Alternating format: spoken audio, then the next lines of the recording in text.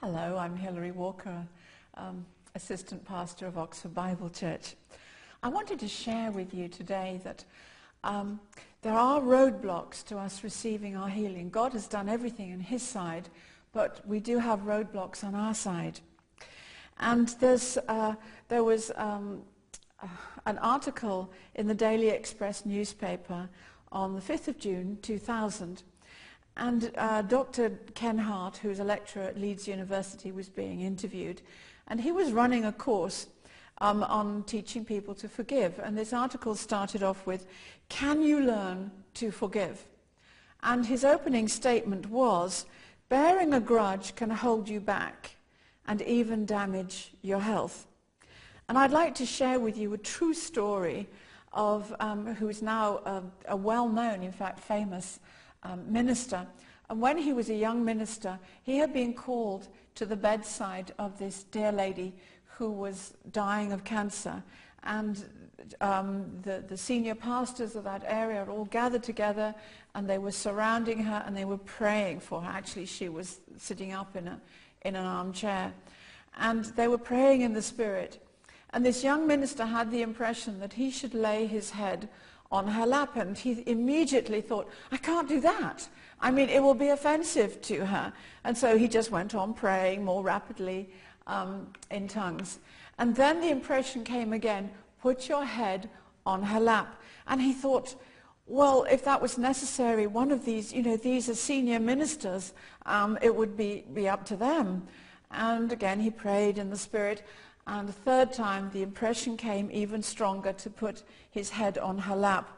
And he thought, well, what will they think of me? And again, he prayed again in the Spirit. And it came very strongly this time, "You must put your head on her lap." And he knelt beside her, and he put his head on her lap. And what happened next utterly astounded him and everyone else in the room, because it was like a great avalanche, a great flood was released from the very depth of this woman's heart. And she sobbed out and cried out, "Why did you leave me? Why did you desert me? Why did you leave me on my own?" And it was like all the bitterness and anger and resentment of piled on year upon year upon year upon year. And what had happened, all this bitterness and all this anger had, in fact, as it were, turned on her body and was destroying her physical body. And as she sobbed out, they were able to lead her, first of all, to tell them, who had deserted her and what had happened.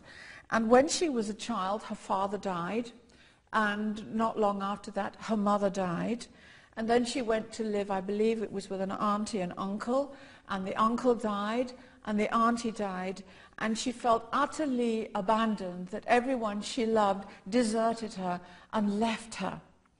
And as she cried out and she asked God to forgive her for all the bitterness in her heart and asked him to remove all that bitterness, the most amazing thing happened. She felt the power of God flood right through her body, and she was totally healed and delivered from cancer, and she began to put on weight and to lead a normal life.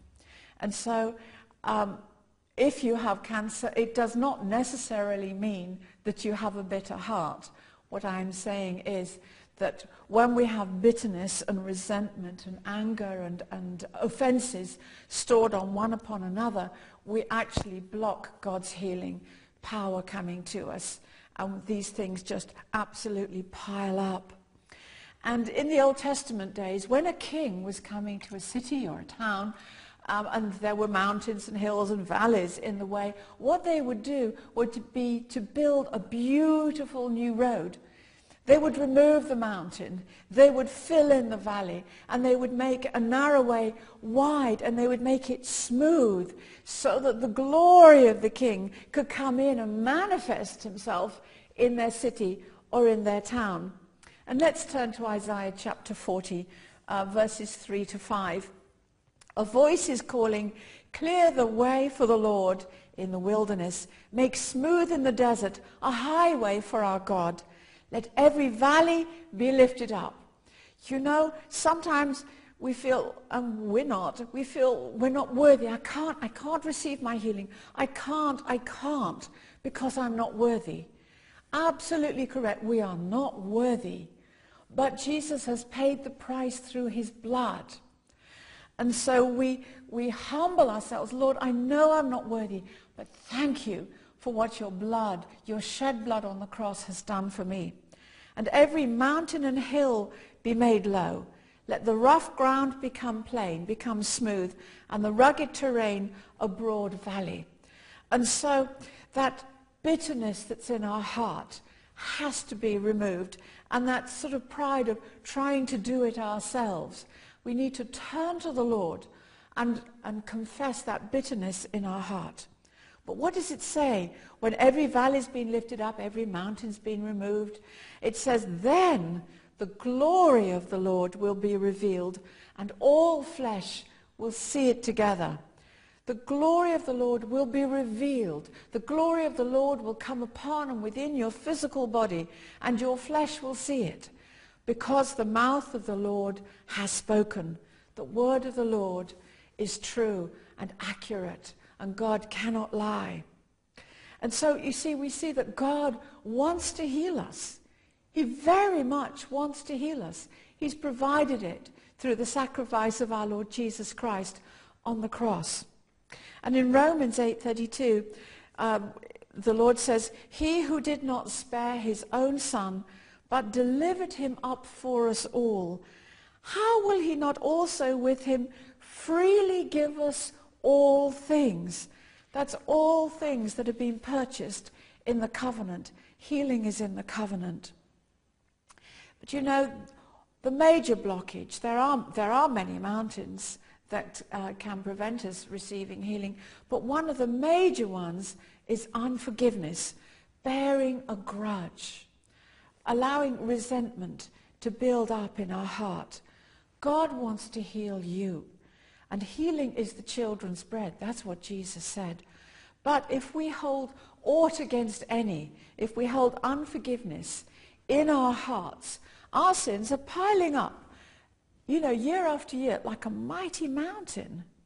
You see, Jesus said, whenever you stand praying, this is if you want your prayers answered, whenever you stand praying, forgive if you have anything against anyone, so that your Father who is in heaven may forgive you your transgressions.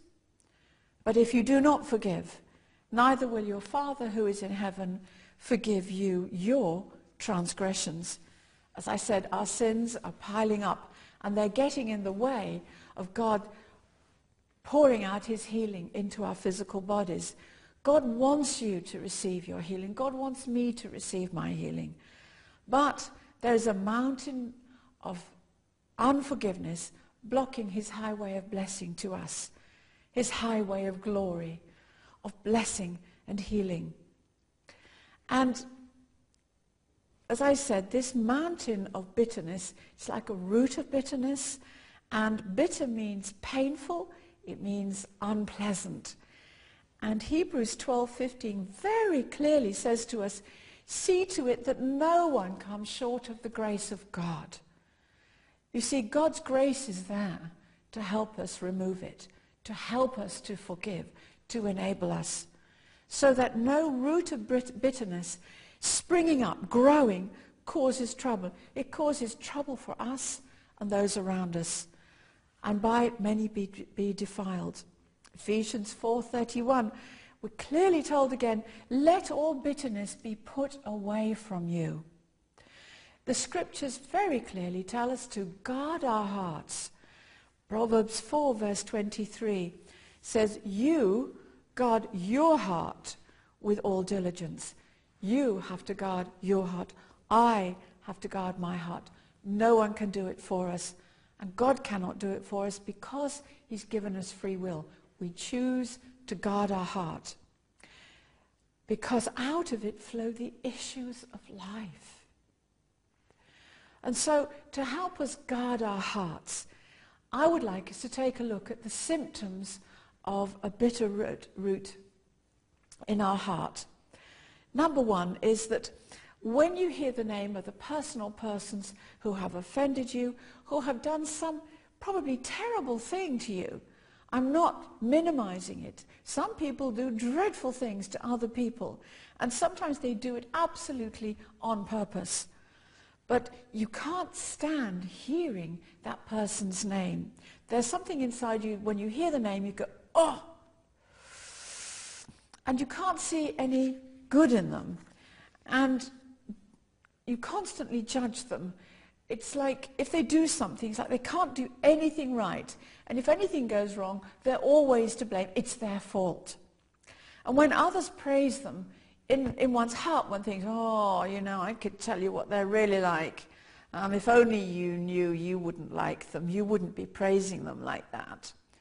And taking vengeance, well, yes, maybe before one was born again and saved, one might even go and punch them on the nose.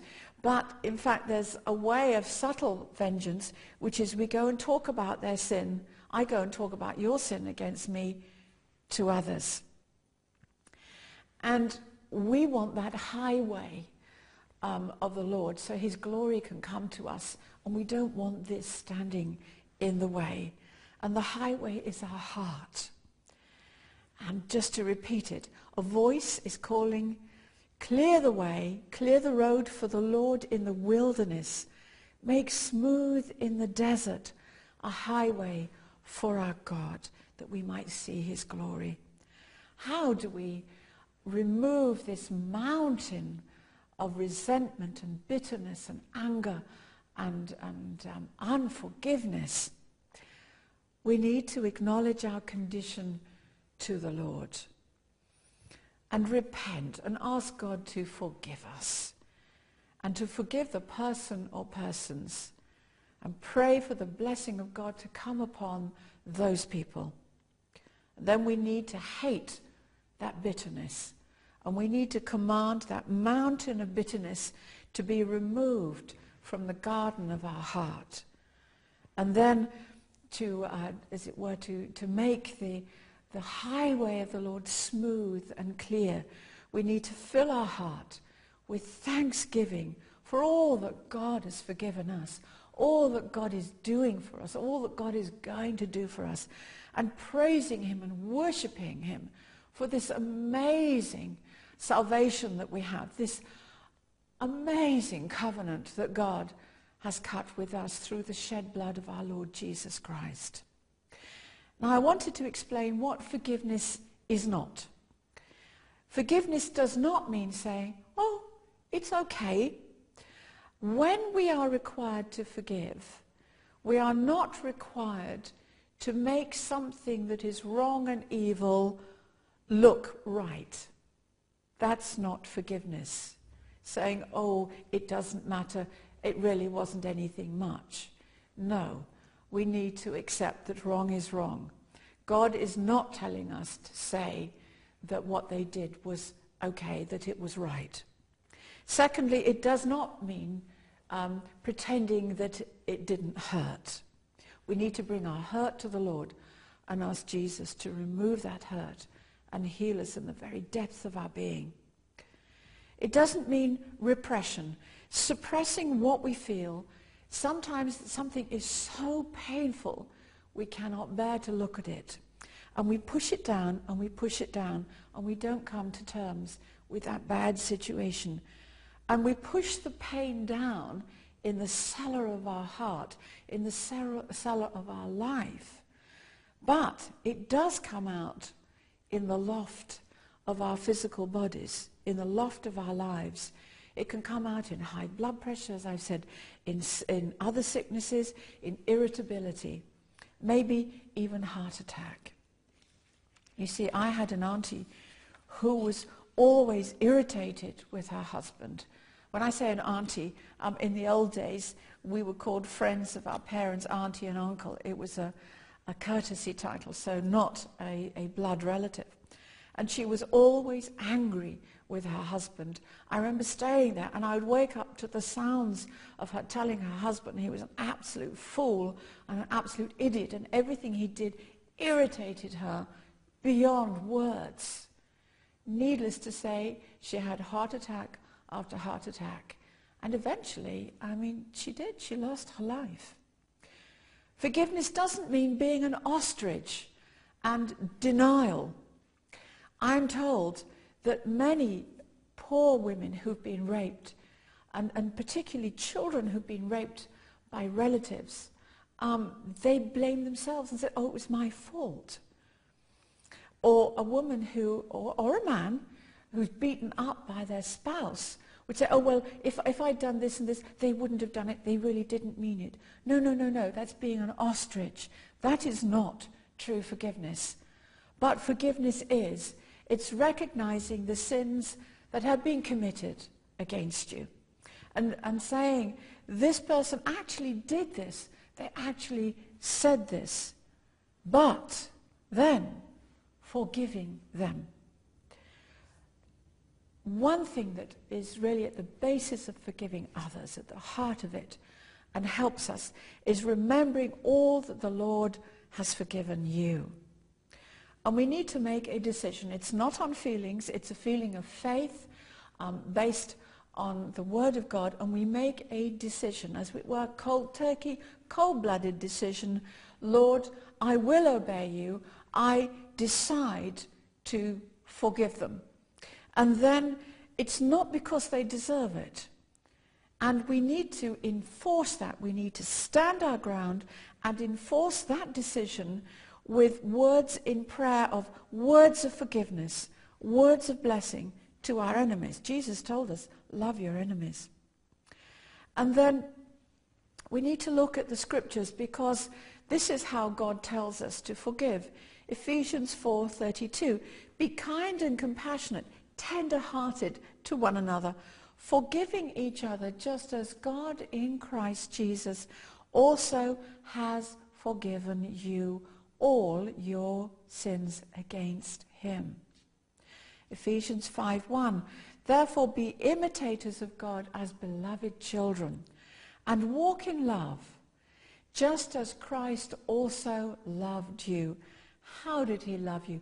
He gave himself up for you as an offering and sacrifice to God, a fragrant aroma.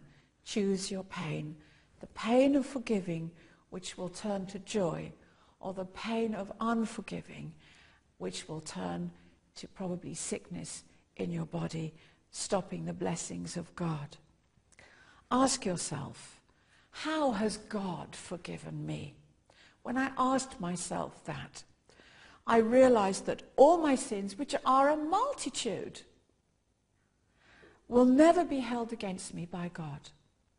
And God will never tell another person what I've done.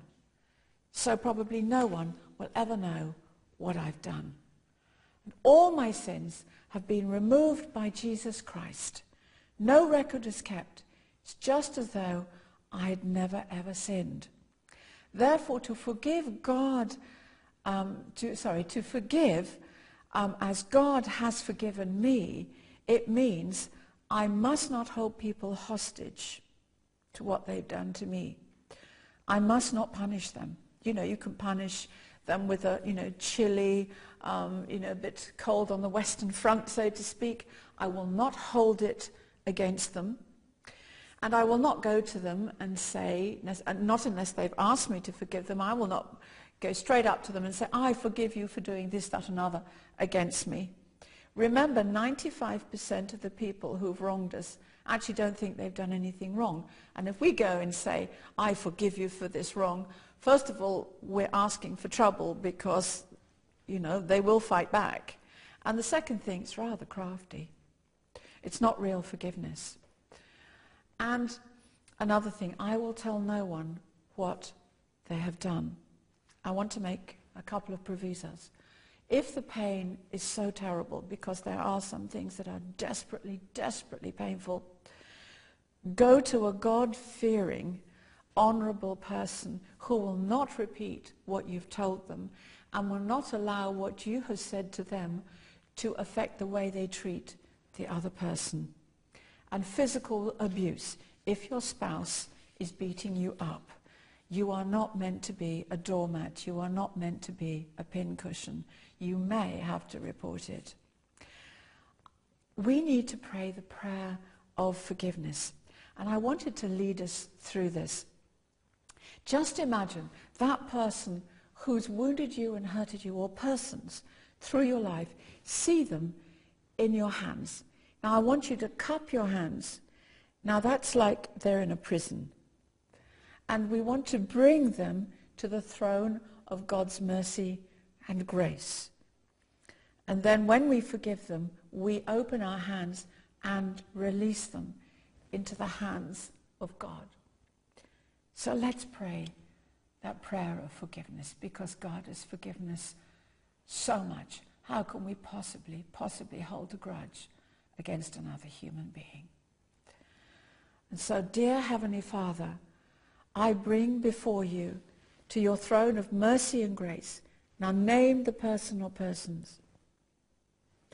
Father, I recognize what they have done to me, but I choose today to forgive them completely. I refuse, by your grace, to hold a grudge against them. I ask you, Father God, to bless them. In the name of the Lord Jesus Christ, I release them into your loving hands for your loving ministry. In Jesus' name, amen. If you have done that, you totally release them. Now you're ready to face that mountain of bitterness. We have to hate it. It's not our friend.